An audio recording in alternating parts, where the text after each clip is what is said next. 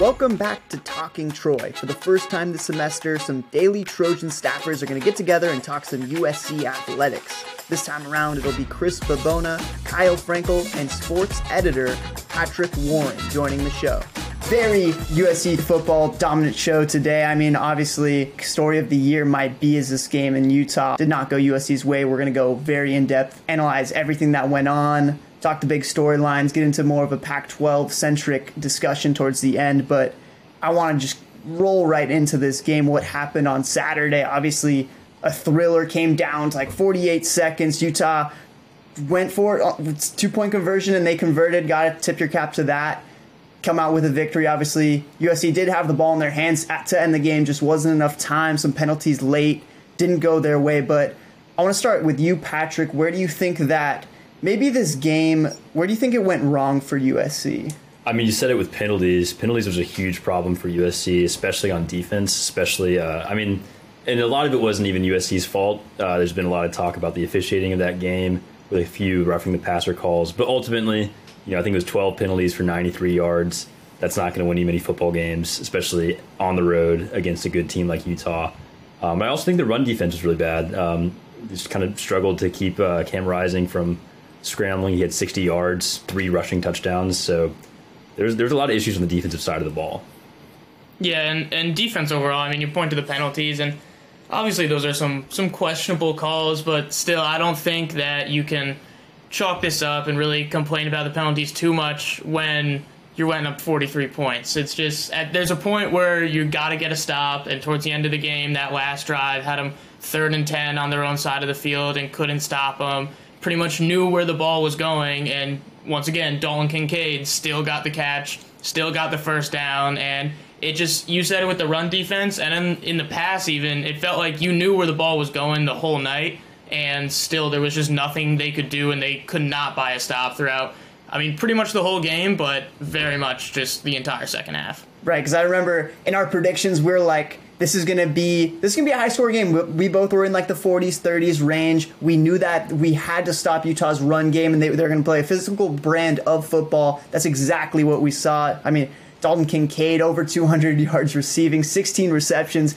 He was the well for Utah in this game by far. And then obviously Cameron Rising, his stats, it was unique in that there was so much ground game for him. And I felt like the most crucial plays, it wasn't through the air for him, even though he threw for 415 yards. It was those scrambles for touchdowns, the 3 touchdowns he had, the 2-point conversion. It felt like Utah knew that they could get away with an improv play, and I was going to make the difference in this one.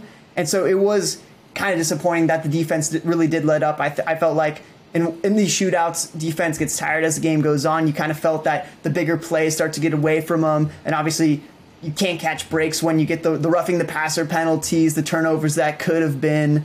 It really didn't go USC's way, but I felt like I want to make the statement of Utah definitely did outplay USC in this game. It didn't feel like this was one that maybe got away from USC. Obviously, there were points in the game where USC could have taken control and made the one play, but Utah really, I would say, deserved the win, and just that they executed on their game plan. They exploited USC's weaknesses in that sense. I would say maybe the shortcomings, like the secondary, obviously, like you mentioned, it got away, the bigger plays. But this one, it hurts because I feel like Utah earned it. Yeah, and I mean, they did. And you pointed like Dalton Kincaid, like he was the well. And it goes back to Utah, they didn't play like the perfect game. USC didn't play the perfect game. And this isn't to say that USC played bad either. I mean, the offense, for one part, played outstanding. 42 points is an outstanding game.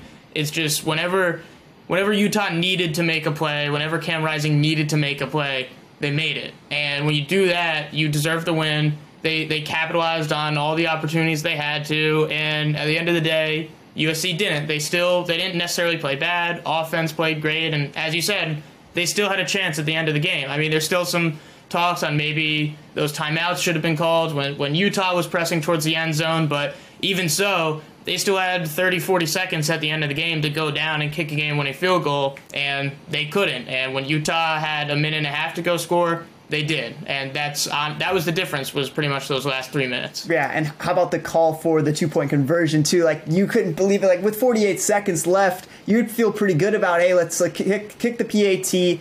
We'll send it to overtime and get a stop. No, they're like, we're gonna win this game now. We're gonna put it all in this play, and I think to execute that and to even call for that, it just kind of goes for like the competitiveness of that team and the confidence they had at that point. And so it's rough, but man. Do you have any other thoughts on how things played out? It kind of reminds me of that meme of the Packers fan in the Cowboys stadium where like the Cowboys fans are celebrating with a minute and a half left. But this time, they were celebrating for good reason. And I think going for it onto like for the 2-point conversion was a great call. I mean, because you know how powerful our offense can be, putting up 42 points. Caleb Williams throwing for 5 touchdowns, 381. But yeah, so I was on the field for that last kind of sequence. I was right there for the 2-point conversion, kind of just dagger to the heart. And then we kind of walked down the field to where USC was potentially going to score, and you could just see it just felt so far. Like Caleb Williams was so tiny and like a little speck in my eye, so you could just kind of see like how far they would have to go for it. And just kind of as the clock struck 0, it was loud. And I'm pretty sure there was the delay of game that brought him back 5 and it negated something, and then there was another penalty. It was a smaller one, maybe like a 5-yarder. That really sent him back and that took some time off the clock. Obviously, they used the timeouts there was kind of suspect, but yeah, it was. I thought Caleb played great on it. Like he played his heart out and he showed it like post game crying. I mean, like every big publication posted that, but I don't think it like did its justice. Like he left everything on the field there, and I don't think when I say like Utah like earned it and they played better, like you look at the numbers, the stat sheet, it doesn't really show it, but Caleb executed some of the throws he made on the run in the scrums. He had a lot of time too, which I got to give credit to the O-line. I thought they did a great job in pass protection, but Caleb made just about every throw that he could. And I think with the 5 touchdowns attest to that, but it just Rising kind of outplayed him here. Like he found holes, he exploited on the ground, and that shows in the final score. Yeah, and it goes to the point of like USC didn't lose this game, Utah won it. Like USC got beat, but they didn't like lose it for themselves. There was just some bad penalties maybe and some plays they should have made, but it wasn't like they lost the game for themselves. There's not a point you can a spot you can point to and say that's where it got away. That's something they should have done differently, and they really played a good game. It's just Utah played a little bit better and edged him out in the end with that 2-point conversion call, which I agree with you was completely the right decision in that moment in the game, not only from the underdog mentality of lower ranked team, like let's take our chance right here while we have them, but also if you just look at the way the game was going, it was no one can stop anybody. It really did feel like if we give them another chance to get the ball back, like they're going to go down and score, and we're probably going to lose, so we might as well just go for it here. Right.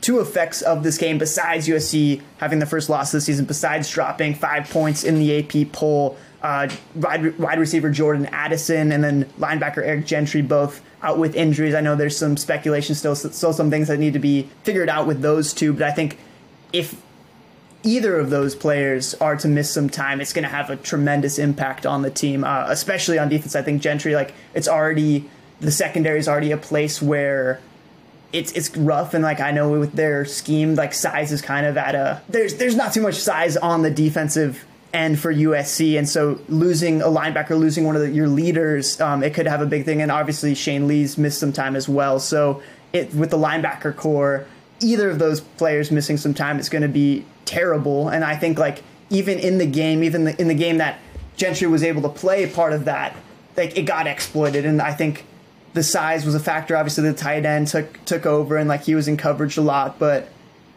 if Gentry is to miss some time, I think that could be like one thing that everyone could point to is like this is missing in the defense, right? And yeah, I mean, once Gentry was out and Lee, I mean, you could just see how easy it was for Utah to kind of just insert their will over us. So missing both of those guys would be a big problem for the USC defense.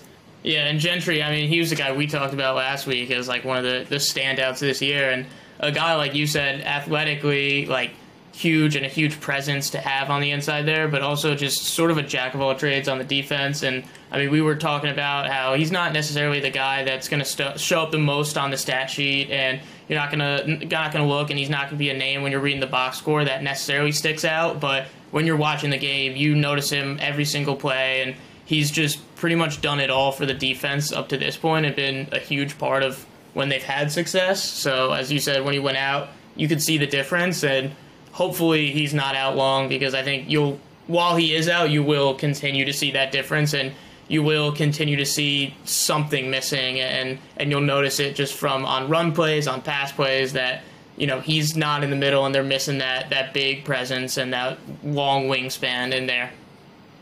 Absolutely. USC fell to Utah 42-43 last Saturday.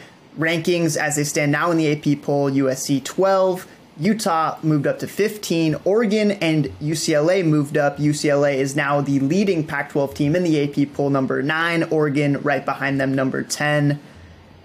There is a lot of predicting going on, a lot of rearranging, right, with what is USC's path. It was, okay, USC could win out and maybe we could make it to a college football playoff, and now finally the loss that everyone was kind of expecting or prepping for, and it has come, and now I think USC's trajectory and their goals, their aspirations, it shifts from college football playoff to now Pac-12 championship, and rightfully so.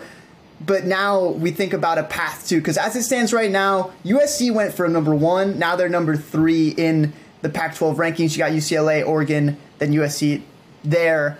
Obviously, there's a huge game going to happen this weekend while USC is on their bye. But I want to start with, first off, I'll throw out the question. I think it could be answered pretty quickly, in my opinion. But are USC's playoff aspirations done? I don't think they're done. But I think there's a lot of work for a lot of different schools to do for us. I think that we need to see maybe a ACC team. Maybe Syracuse beats Clemson this weekend. That'd be huge. Or Ohio State beats Michigan and then loses to Illinois in the Big Ten championship. But I think that they're pretty. It's like they're on their deathbed for sure. Our dreams of playoff. Yeah, I think the big thing is they're not in control of their own destiny anymore on that front. Because, as you said, I mean, it's kind of the hope, they win out, they're probably in. But I think, if USC had won out on the season, I do believe that they'd be in the college football playoff. I don't think there's an argument that you could really keep them out at the end when all was said and done. But, yeah, it's not over, and they could still very well make it. But the chances have dwindled, and they're going to need, as you said, Patrick, just help from a lot of different schools, because it's going to be tough for them to make the case that they should get in over a lot of the one-loss SEC, a one-loss Bama, or a one-loss Tennessee, one-loss Georgia, or even a one-loss Clemson. Is going to be a tough argument for USC to make, that their strength of schedule and the resume that they've put up stacks up against another one-loss school. Yeah. I'm gonna throw in the towel here. I do think, even if it hasn't quote unquote happened yet, the order of things that need to happen for USC to make the playoff, I just don't see it plausibly happening. I think it's reasonable, and I think it should have been more of a hyped up goal that this is going to be a multi-year process for Lincoln Riley, for Caleb Williams, and for the entire USC program to get to a competitive level. I think that it was a very generous place for us to be ranked in the first place, honestly. I thought that, to come in at, top, we were I think 12th to open the year, and then moved to be as high as 7. I think that was an honor for USC, and I think that we played well in that realm, but now I think it's more of a reality check, and now that the loss is on the record sheet, and you can kind of pull back, and the players could respond in a way and rebound hopefully in 2 weeks from now. I think we're going to see a little different style of play, and I think it's good to get that off our back and maybe prep for another year. But talking Pac-12, there's a lot of important games ahead of us, and one of them we're not even playing, and that is going to be this weekend, UCLA versus Oregon.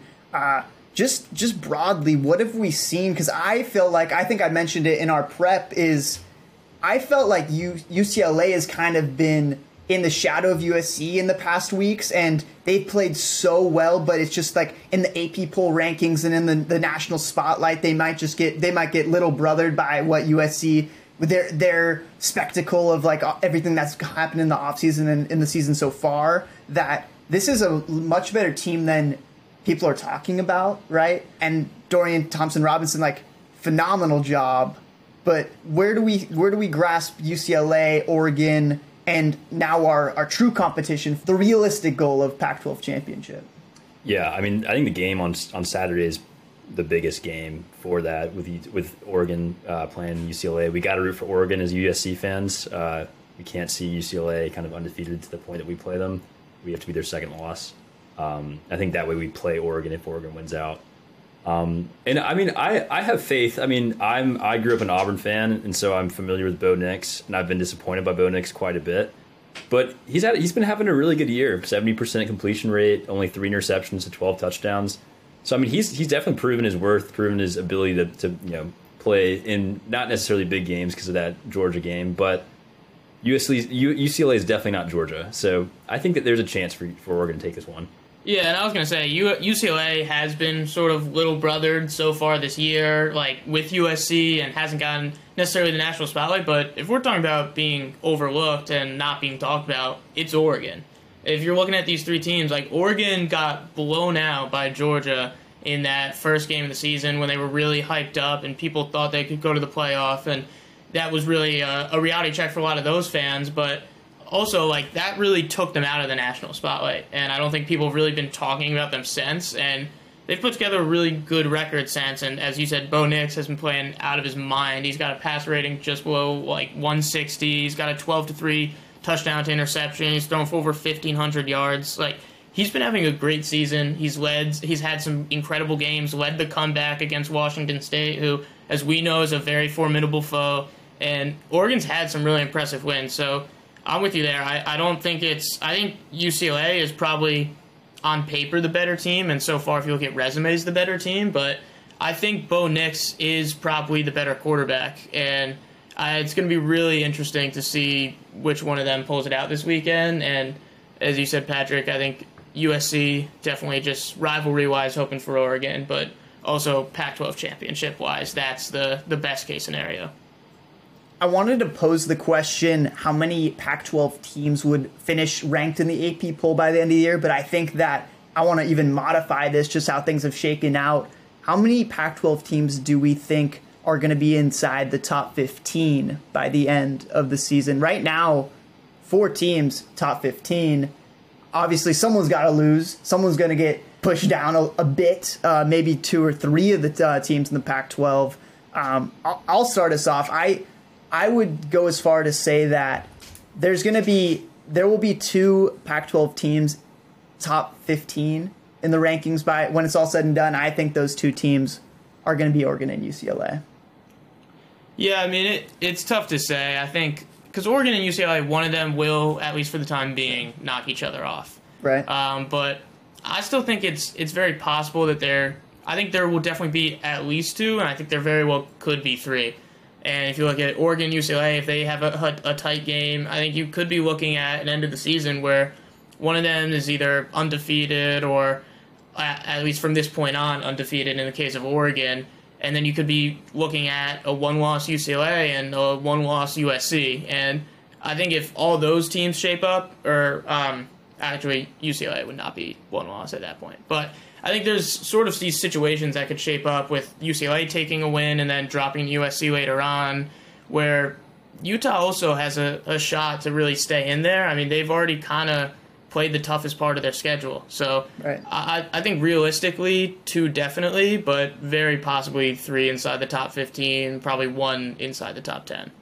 Yeah, totally. I think there'll definitely be 1 in the top 10. It'll probably be, maybe winner of USC UCLA if Oregon's kind of out of the picture after this weekend.